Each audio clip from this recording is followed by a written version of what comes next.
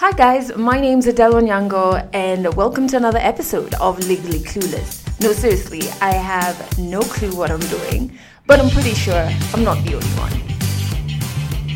Hey you, welcome to episode 73 of Legally Clueless. I'm so happy that you listen to this podcast. Do join our tribe on Instagram. That's at Legally Clueless Podcast.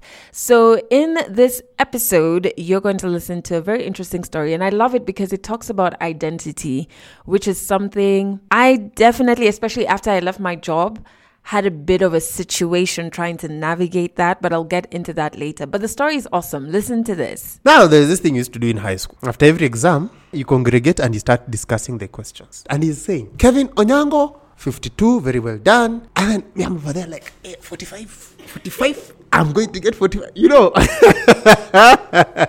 he got to 35 and I didn't hear my name. I went to law school. First year, I was like, I'm going to be a lawyer, an advocate. I'm going to be shouting, Your Honor!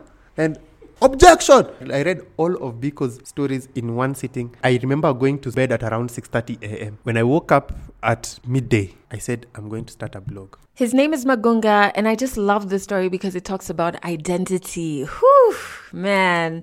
However, how close was I to disappointing you, i.e., not being able to give you this particular episode? The last 24 hours have been so hectic. So Saturday morning, I wake up and normally I chill on Saturdays, but I was like, no, the story in this episode was actually like 2 hours long when we recorded it. So I was like, let me edit it on Saturday so that when I'm producing on Sunday, I'm not overwhelmed with work. So I get up on Saturday. The sun is shining. It's been a while since we've had sun in Nairobi. I'm in a good mood. I'm doing my self-care things. I have my black seed face mask on. I'm playing some of my favorite jams, you know?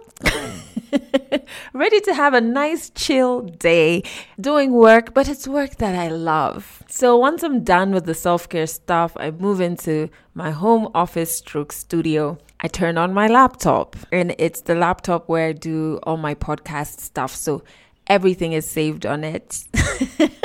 The tags, everything I need to produce an episode of Legally Clueless, including the over 80 African stories I've already recorded. So I turn it on. I'm still playing my jams on my Bluetooth speaker. So I'm in my zone, just enjoying life. And then I'm like, but why is this comp not coming on? Like, it's taken a longer time today. Next thing I see is a blue screen. Now, I don't know much about computers, but I know blue screens are not dope. But this one had like a barcode and they were like, oh, the prompt was the comp has been unable to restart, scan this QR code. And if you have an IT guy, I'm like, what do you mean if I have an IT guy? I am the IT guy. The team is me.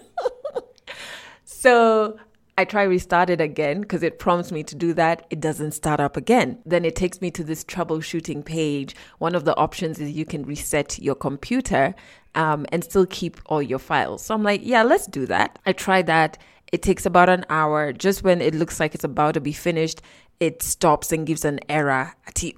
We ran into a problem trying to restart the comp. I'm like, so tell me what the problem is then. Like... Help me help you. At this point, I'm freaking the hell out. And I call my partner, Falgoon. I'm like, oh my God, my comp is not coming on. It has all my stuff in it. I backed up half of the stuff, but I didn't back up the African stories. Yes. So I'm like, oh my word. Do you know me, who doesn't go to church? I said the rosary.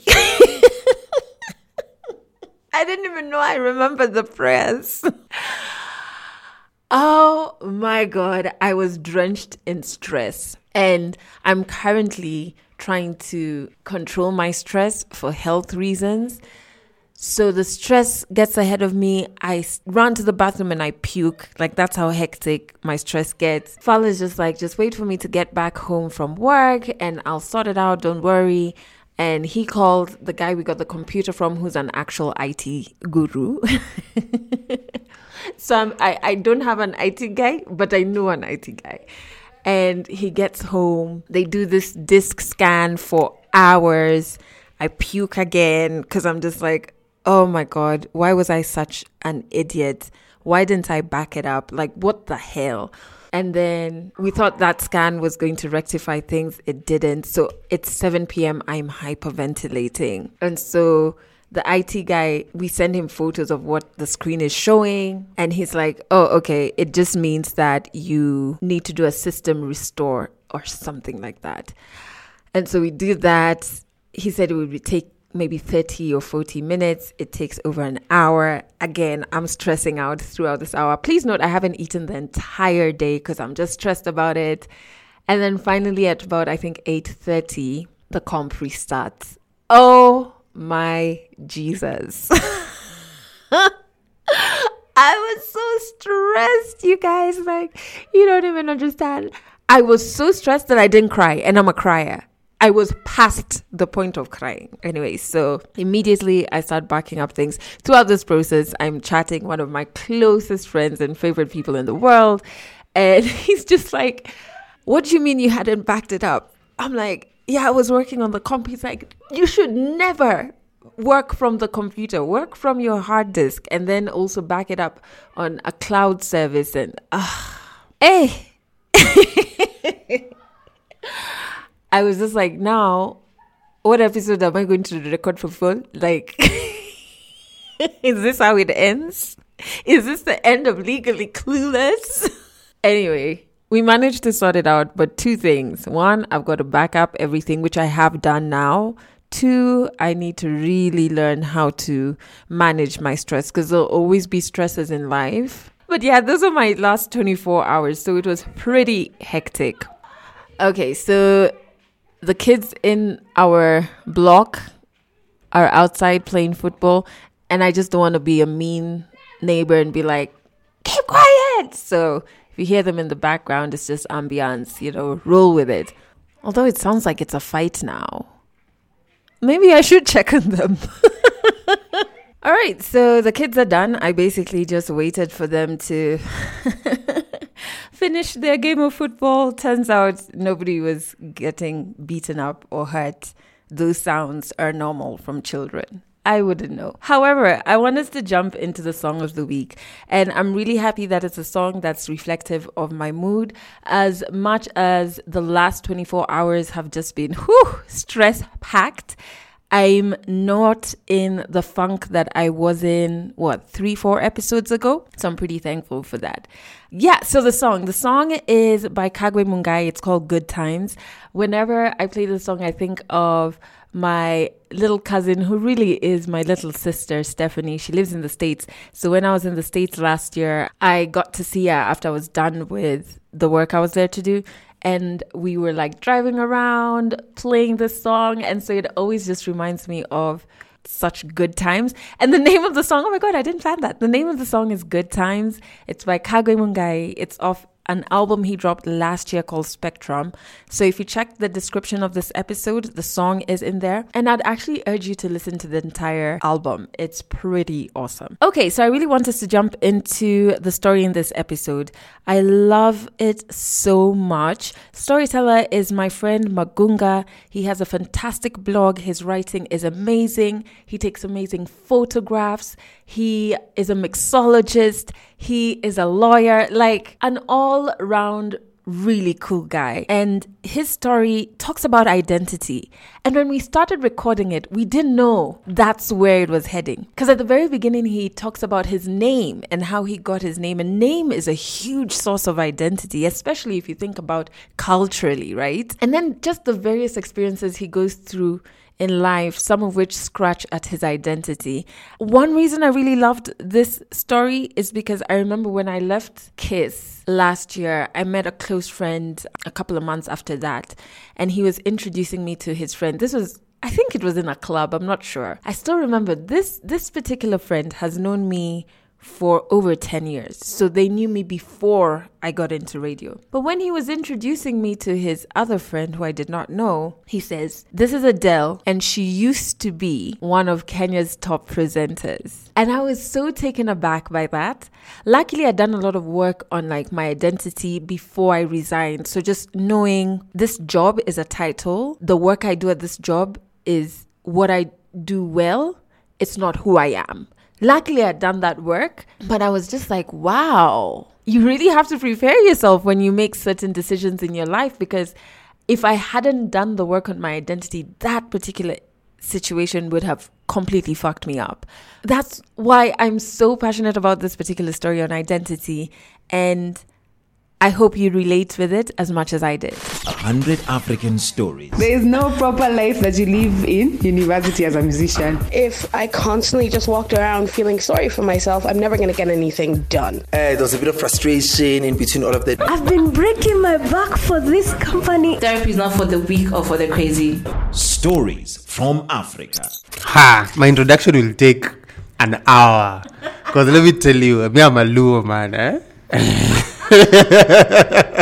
my name is George Williams Magunga Oduor, aka Opinya. My birth came with controversy at home. My mom at first thought I was going to be a girl. She had actually even bought girl stuff. When I was born, my dad had named everyone else after people in his family. So my mom was like, I'm going to name this one after my favorite uncle. His name was John Opinya. But because she expected me to be a girl, she was like, you're going to be Joanne. So it's going to be Joanne Opinya. So I come out and I have a dick. So she's like, okay, you're going to be John Opinya. So when my dad comes into the maternity room, he sees he's sired a boy. And then he's like, when was this boy born? March 12th. This is my father. This one. But then my mom is like, but you named the previous one after your father. And like, no, like my uncle. But in Luo culture, there is no such thing as an uncle. You only have fathers. It's your dad. Your dad's brothers are also your dad. So everyone, you call everyone Wura. So it's like, my dad, this is my father. Look at him. Look at the nose. Look at everything. And he was born on March 12th. That's the day that father of mine died. This one is Magunga. So Magunga's name was George Magunga. So my mom is like, let's share. My dad is like, no, you're not sharing. This is Magunga. My mom is like, no, this is Opinya. But then my dad leaves. Then this the nurse asks, which name are we putting here?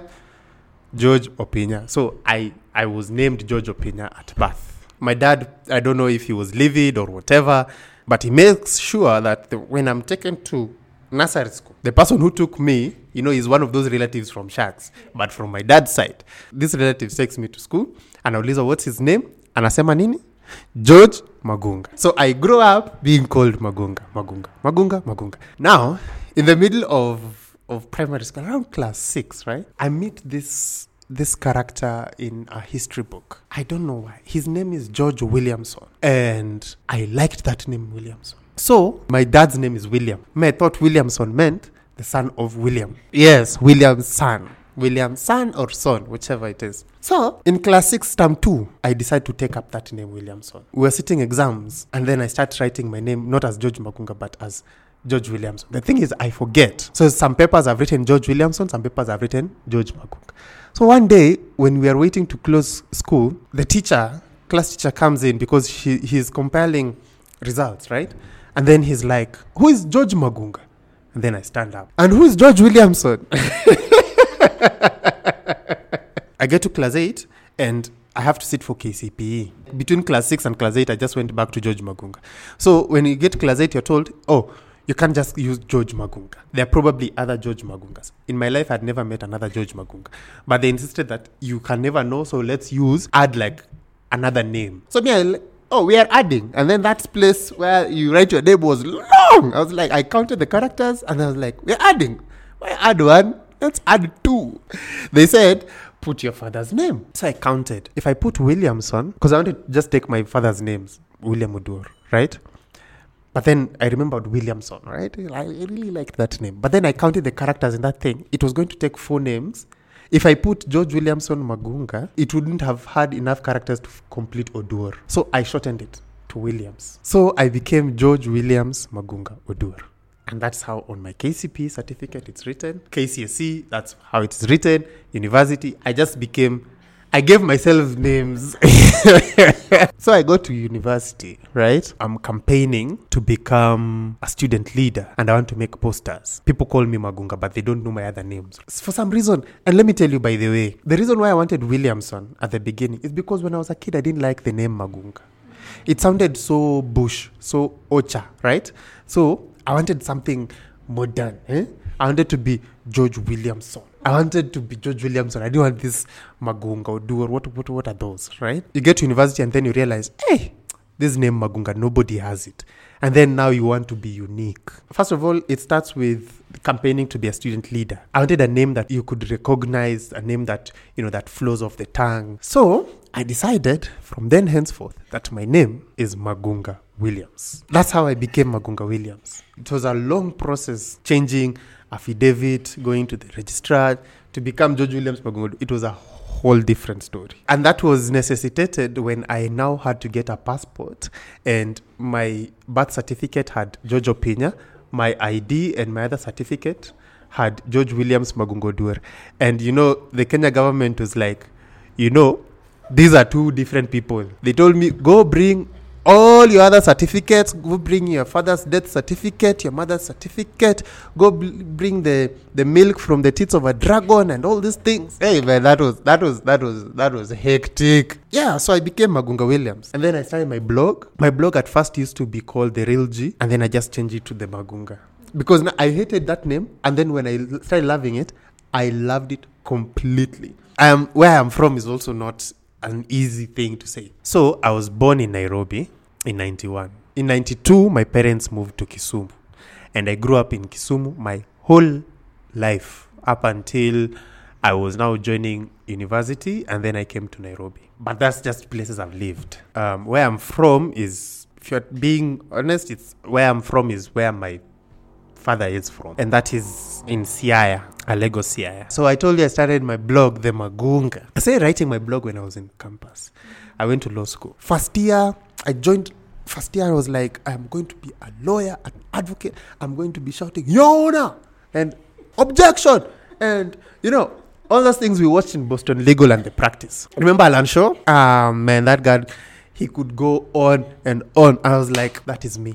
Just give me time. And then I went to law school. Well, to be honest, I didn't go to law school because of Alan Shaw. I went to law school because in Form 2, I dropped physics. In Form 1, I lost my dad. And then that first term, I didn't finish because we went for the burial. And then when I came back, people had already done exams. And so I spent very short time. I didn't do a lot of exams. Now in Form 2 is when now I was sitting for exams. Now, this physics teacher was like, bro, if I give you a paper, I'd never sat for his exam. He told the class, last term was your introduction. But from this term, the paper is out of 70.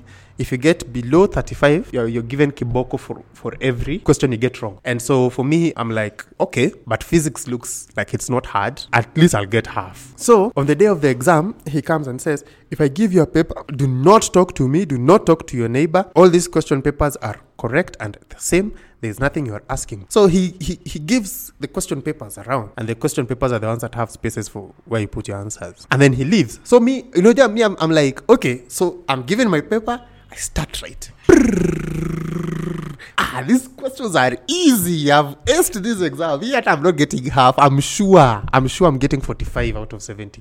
Minimum. I finish the paper. I look around. People are still hunching over, writing. I'm like, what are these people writing? Kwani mulisoma nini? Me, I've finished. When he comes back, who is finished to go? Me, I give out my paper and I leave. Now, there's this thing you used to do in high school.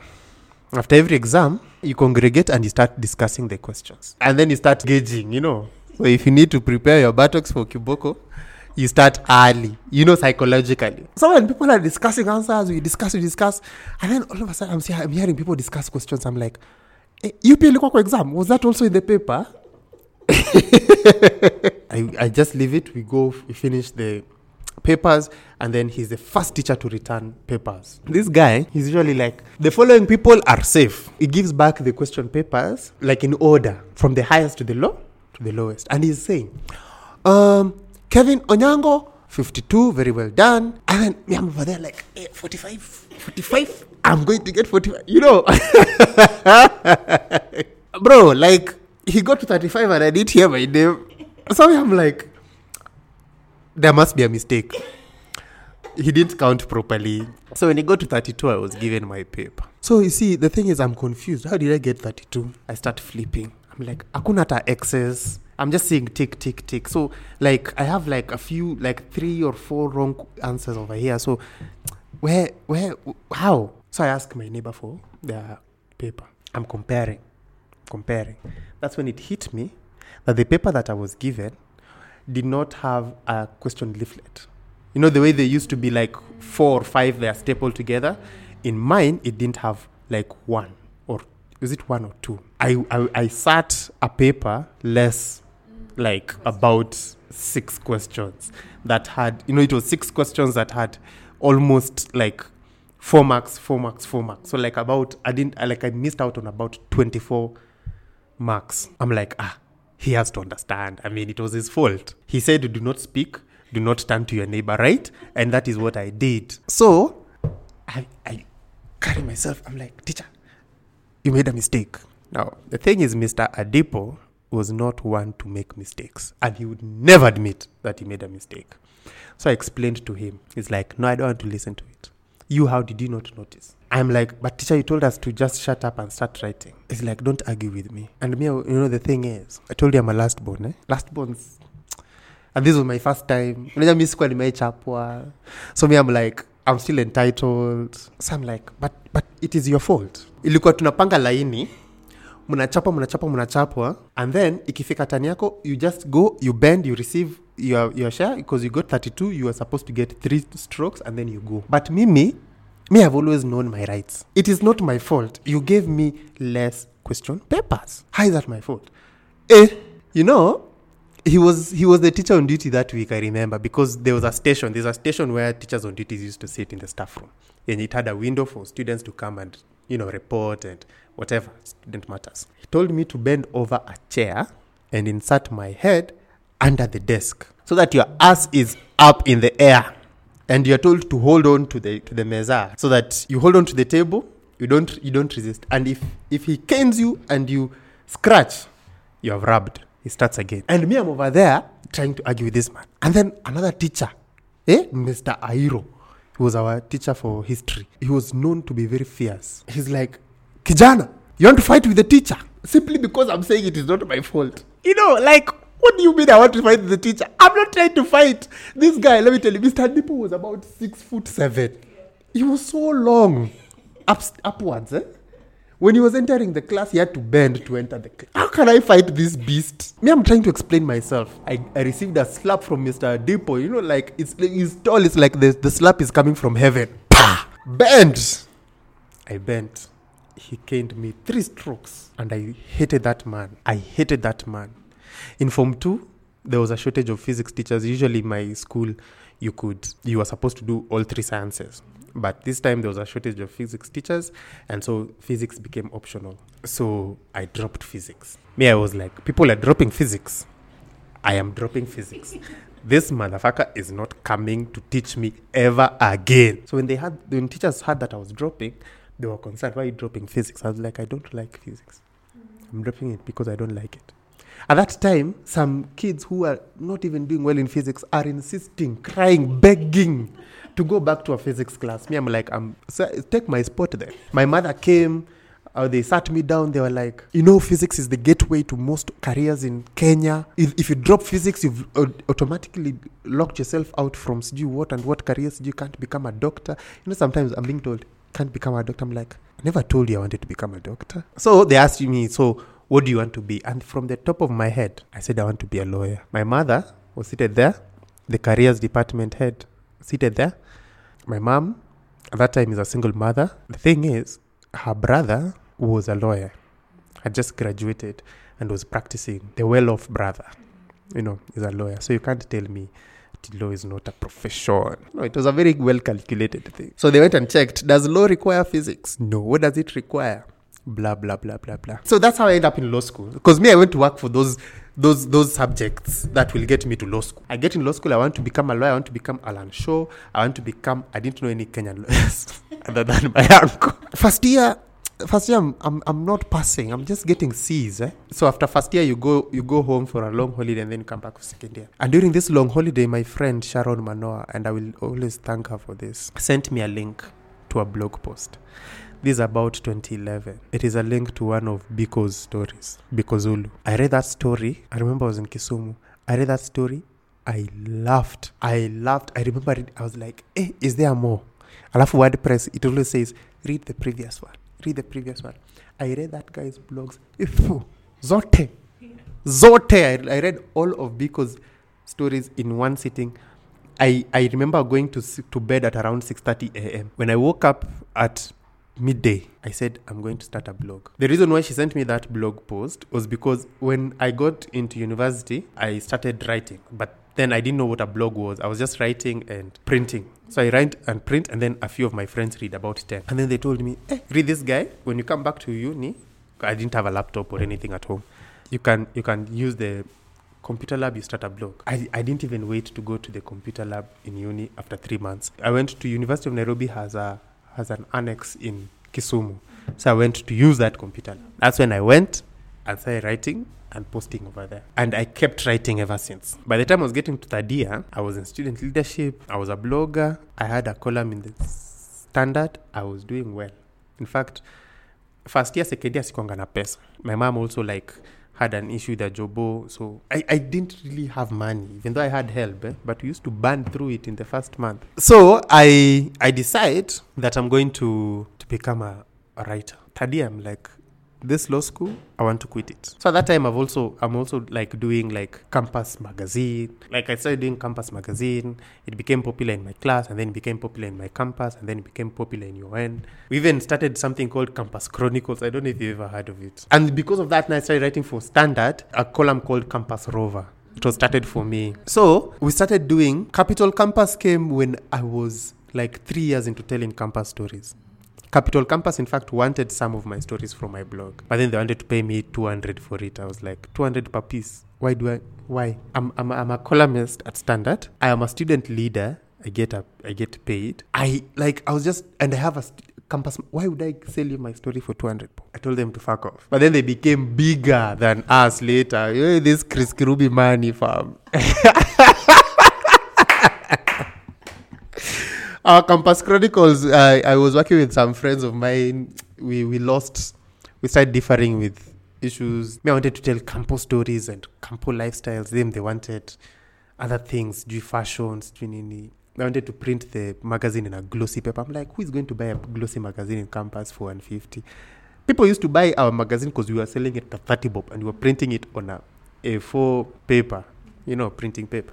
So I just concentrated on my blog, and by the time I was graduating, I told my mom, I've really passed, but I want to become a writer. Now, here's the thing, and you need to understand. If you wanted to become a lawyer, you remember we fought with my mother about dropping physics and not being a doctor and all those other. And then I became a lawyer. And then now, I've gone to law school for 4 years, and then I tell her I want to become a writer because nowadays I'm famous on the internet.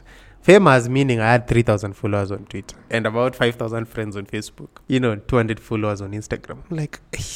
Brother, mom, do you know people know me? I go to events and people ask me, are you the Magunga? I write for the paper and I can only become bigger. And then she's like, why can't you do both? And I'm like, I don't want to do both. I just want to do one thing, and that is writing. And then we fought.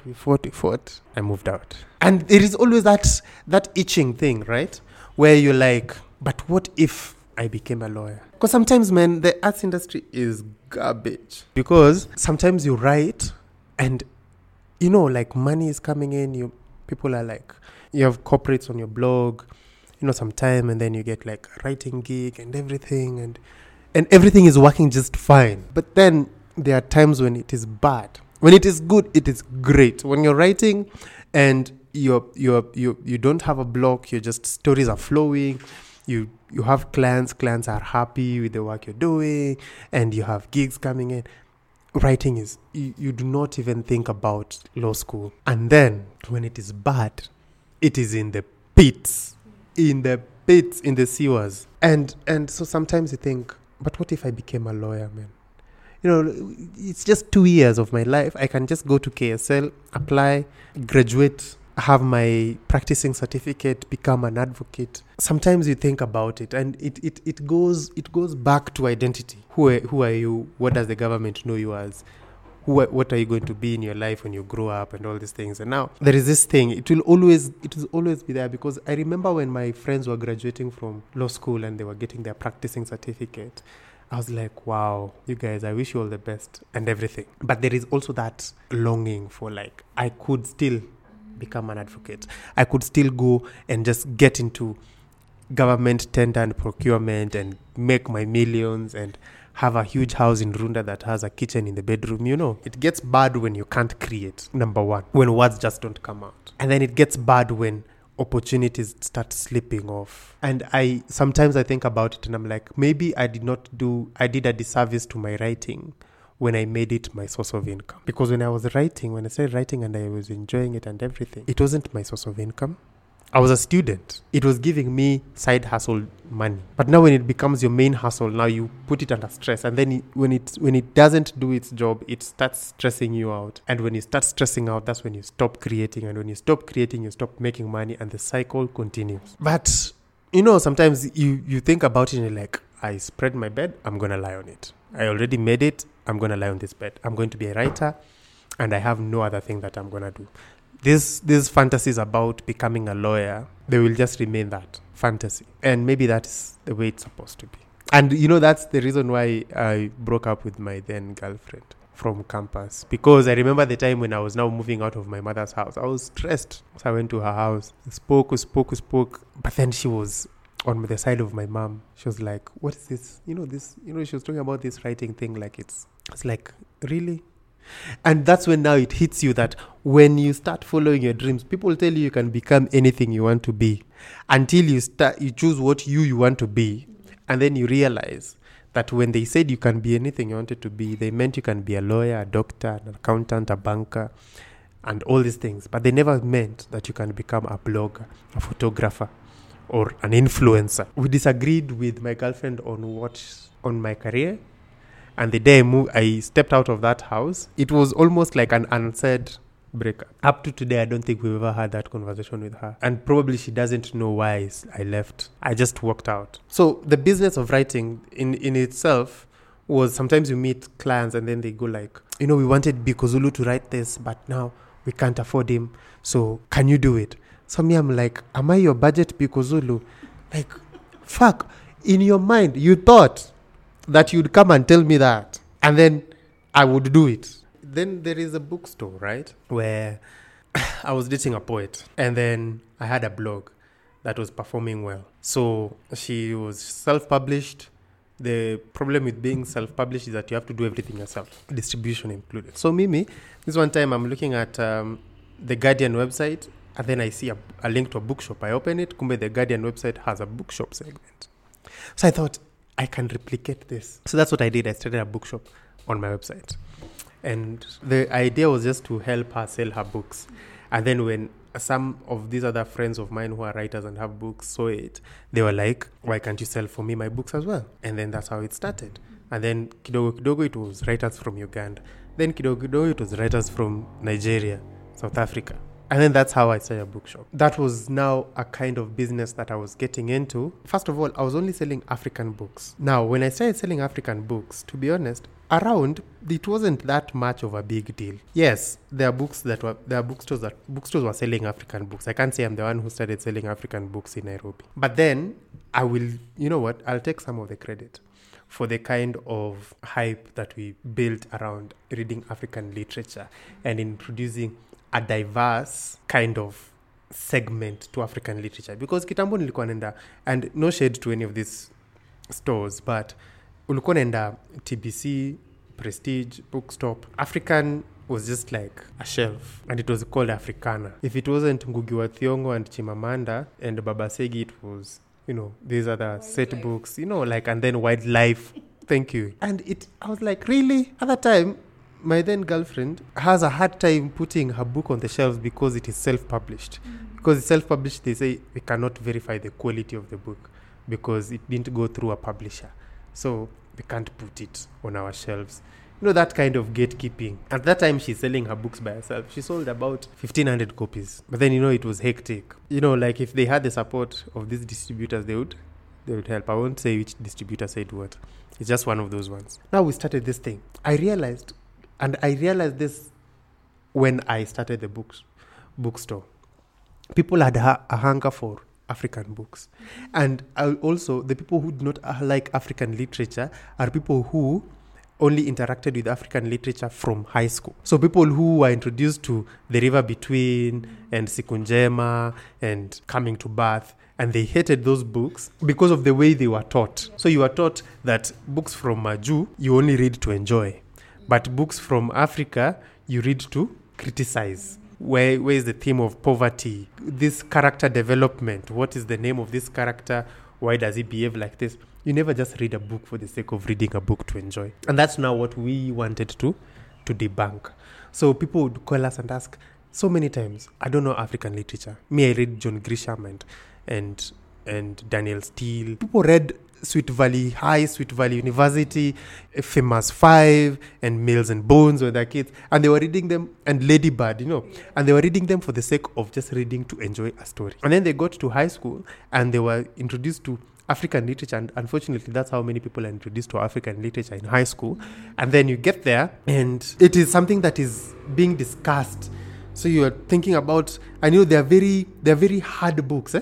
They're books that are showing either poverty or family problems, and you have to, these other ones also show poverty and family problems, but that's not how, you are beaten if you do not remember paragraphs upon paragraphs, and it is sad that is how people are taught literature in school. They're not even taught to enjoy a book. Nobody was ever given Coming to Bath and told, Ebu, just read this book as a story. The story of Martin Were and Paulina. Just read. So, as we wanted people to enjoy African literature, and we did so well. The bookstore grew and grew. Unfortunately, at some point, it started tanking because of organizational problems. One of our partners, we realized this guy took about 450K from the bookstore and made out with it. And it just breaks your heart, man. After about 4 or 5 years, and it's a small business. And then it's very niche. It's African literature. You can't just grow. You can't go past. And as we are doing African literature for stories to read, so we are not doing set books or textbooks. We're not doing all those things. It's very niche. The room for growth is very narrow. But now with this whole story, it's not even in quote. It really left us at a bad place. Left me at a debt. And now those are the points where now you're like, why the hell am I doing this thing? I was doing this thing because I love stories. This is a stress that I did not sign up for. So at some point I'm just like, maybe I should even just drop the suit altogether. I focus on my writing, on my blog, which actually earns me some money, concentrate on the things that matter. Even when I don't have money and I manage to put out a story that myself I am happy with, not necessarily a story that will trend. That feeling, I don't know if there is a word to describe it. It's kind of, have you ever had a good sneeze? or a good dump, and you feel light, you feel happy, you feel relieved. Sometimes I take on projects and I decide I want to write about this person. And man, everyone I've written about and posted on my blog, none of them has told me that I misrepresented them or I didn't capture it properly.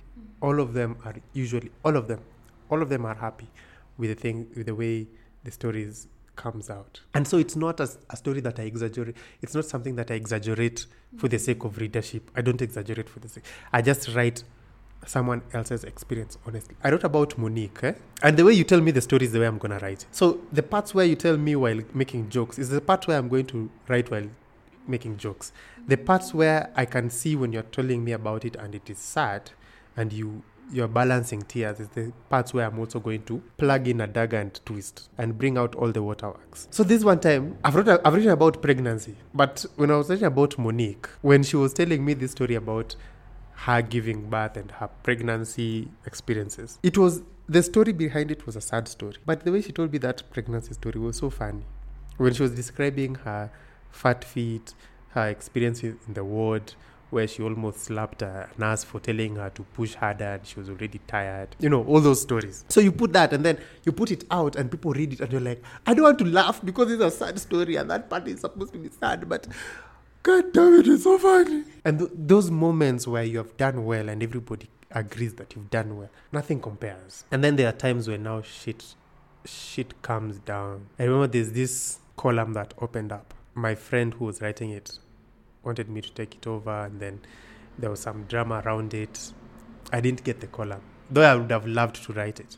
But I got space to write in this paper, to write almost similar things. So I was just writing over there as a guest columnist. And I was having fun with it. I was being published regularly, almost weekly. Back at some point, my editor said, you know what? This space that you keep on writing as a guest column, so you just take it. And then, Juicy Upper, about a month and a half ago, I wrote a story. And then, all this period, like she's now like even telling me, we might even like get you this space for you to write it consistently under contract and everything with your own name. So in my head, I was like, in as much as I didn't get the space that I wanted, and I have no problem with the person who got it, like, it's not yours. See, it's a media house. That space belongs to them. They choose whoever they want to choose. I say, yeah, that would be fantastic. Because me, I'm not in competition with anyone. Me, I just want a place where I've always wanted that legacy kind of thing. You get a space or you get a column and you write it for 10 years and you leave your mark. You leave a body of work. I do that on my blog. I've already done about 10 years. So I was like ecstatic. And then I sent in an article. It is published. One weekend, I'm at my cousin's place, and then I get a phone call, and I'm told, there is a problem. This story you wrote, they say, the people up there say that you went too far with it. They say it is against their policies and everything. So me, I'm like, this story went through a sub-editor, went through you, the editor, went through probably the newspaper editor. It was published. None of you people gave me any feedback, because also I don't write sensational. I don't just go to write nonsense for the sake of getting readership. It's a trap that many people fall into. It's a trap I didn't want to fall into. It's a trap I've never fallen into. And I was looking at what other people write, and I'm like, people have written worse. It was edgy, but it wasn't what it was painted out to be to me. So I was being told, I've been told to let you go at the end of the month. I said, sawa. So I was told, no, but you can continue contributing until the end of the month for the next 2 weeks. I told you I was mixing drinks in my cousin's house. I left. I came back to my house. Like, I made a few phone calls. I sent it to some of the people who I respect. Guys told me, Kwani, what is the problem with this story? There is nothing you've said here that is... Yeah, it is comical. It is your normal writing. So why is this causing you problems now? I also didn't understand it. I drove... When I left that house, when I was making phone calls when I was over there. So when I just left, got into my car, that waving. What I didn't know is that this waving thing, I had just been holding back. The moment I got into that car and we drove and I was on the highway, man, I don't know why, but I started crying. I was just like, what the hell is this? This is something that I've always wanted to do. I got it. I was this close to it. And then now... Apparently I fucked it up, but I don't know how I fucked it up. Like, it was just one of those things where I wanted so badly, and then I almost got it, and then I was just watching it slip away. And it was so painful, man. It was so painful. I parked my car in the parking lot, and then when I thought I was done crying, I just texted the editor and I told her, you know what? Tell them that they don't have to wait for 2 weeks for me to let me go. Tell them that I have resigned now. Like, it's fine. Just pay me for things of mine that you've published. Story issue. That's how it happened. I remember about last month, I got my payment from them for work I'd done so far and I hadn't been paid. I don't know. It's money that I didn't like receiving. Because it was almost like a nail on the coffin. Like, I knew I was done with these guys, but this is what they owed me, so they sent it. They've never had a problem with payment, by the way. So they sent it, and it was almost like, like a goodbye. You've really lost that thing that you really wanted. And those moments are painful. Sometimes you finish up with them and you're like, you know what? It wasn't mine. It really wasn't mine. It wasn't mine to give. It wasn't mine to take. It was always theirs to give. So if they didn't give it, then that's fine. I will just now go back and concentrate on other things. But the thing is, after that incident happened, I didn't write. I didn't write on my blog. I didn't write for anywhere. About 2 months. Mpaka jana, at the time when you're recording this now, yesterday, that's when I posted a new story on my blog. That's when I sat down and wrote. So, those periods where you are in the dumps, now, the thing is for me, and fortunately for me now, I get income from other things like influencing on social media and stuff like that. If I don't write, doesn't mean that I will sleep hungry or I will sleep outside. I will continue posting. But the things that now writers go through, you go online, you make jokes, you are just over there like, laughing at whatever is happening. What people do not know is what you're going through as a creative. Like you're down in the dumps. It's a horrible place to be in. So it fluctuates. It's great, and the problem is that there is no middle. Akunanga katikati. There is no more time when you're just writing and it's just It's either you are writing and you're creating bangers, or you're not writing and you are miserable. I thought things don't faze me. I thought me, I'm a lion, I'm a goon, I'm a Luo man from Sierra. Things like this do not faze me. And then you realize you're not as strong as you thought. Winter has come for you, and you are in the cold dark. The best way to get out of those things, and it's easier said than that, is to sit down and write another story and get it out.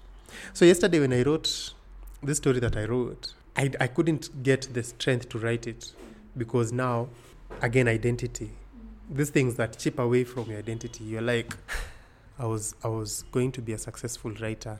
I was going to be this successful columnist with a body of work over a period of time. And now this has happened. And then your identity as a writer is always being scratched. Things scratch it.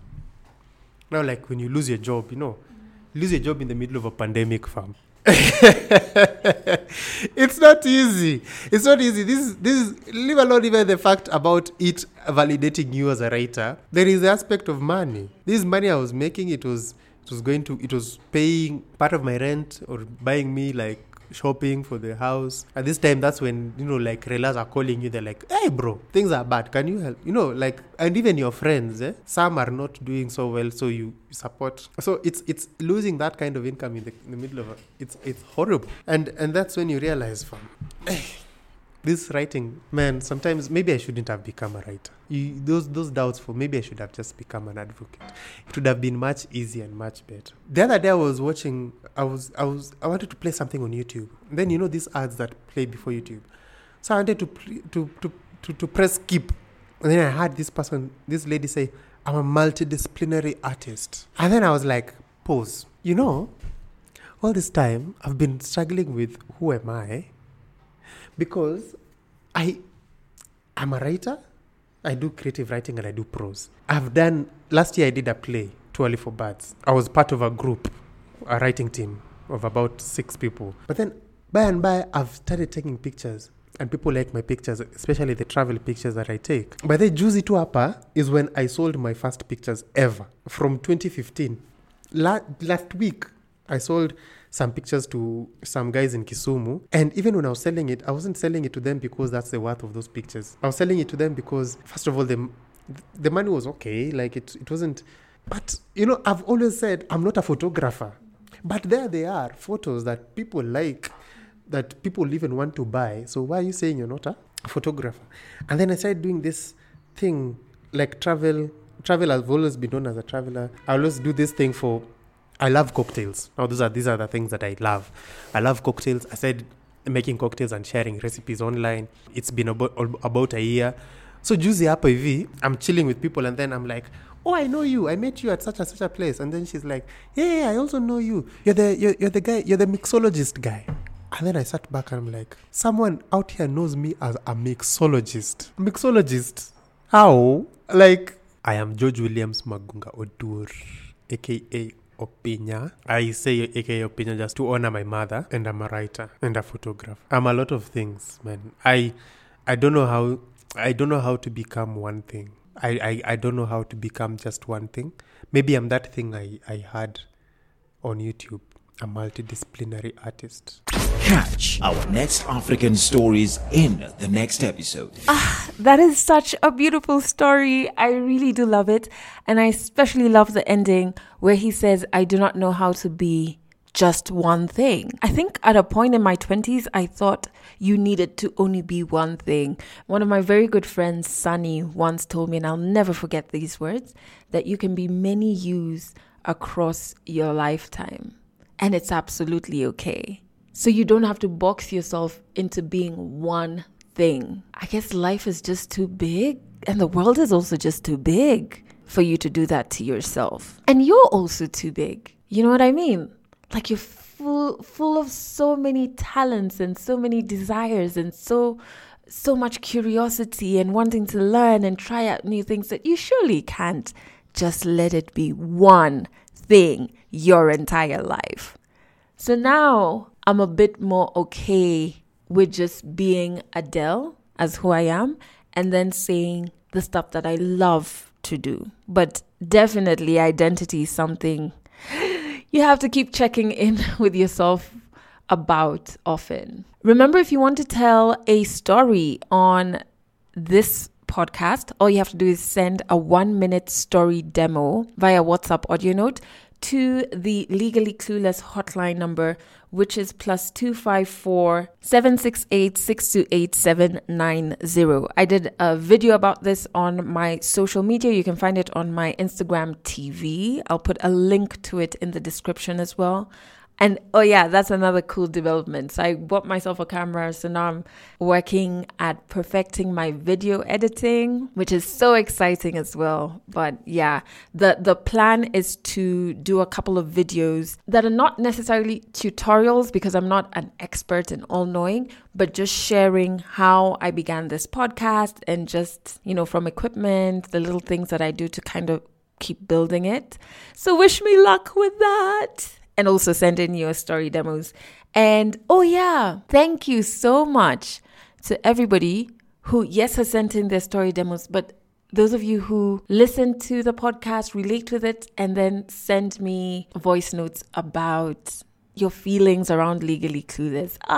It really does warm my heart. My name is Dennis. By the way, I have admired you since your days on Kiss FM. By the way, unakuanga tu poa sana nini. Ilifika point, your time I was in high school. Ilifika point I'd never heard of you for a while. Then, during this period of Corona, my friend recommended me. You were recording about episode 60, 61. Told me that you have a podcast, and since then I've been hooked. Anytime you send it on Monday, I always get a notification and download it and listen, and let's say it's been an essential in my week.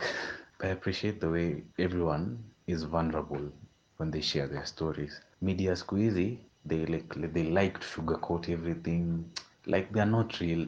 But you're real, by the way. Wherever you are, Maze, you're so real. Like, I think you did something amazing moving out of Kiss and starting this, because it's just amazing. I started blogging. Maybe you can read it or text. I have some few-ish followers, about 10 who read whatever I write, and that is enough for me. With them, it's not that I'm an excellent writer. I just like sharing my opinion through words. You've been part of the motivation. Just like to appreciate you. God bless you very, very much this week and in your life. And whenever you're recording, whenever you feel weak, get the strength to stand up, because you're among your followers and you motivate us through the stories you record. Thank you so much, Dennis, for sending that through. And I'll definitely be checking out your blog. It was so interesting when you said that you listened to me when you were in high school. I'm just like, how old are you? And how old am I? No, but I'm just so glad that this podcast is a space that we can all enjoy. Remember, speaking of spaces, you can join the Instagram space at Legally Clueless Podcast. And you can also catch this podcast on Trace Radio every Monday, Wednesday, and Friday at 9 a.m. and at 8 p.m. So if you head over to traceradio.co.ke, I'll put the link in the description of this episode.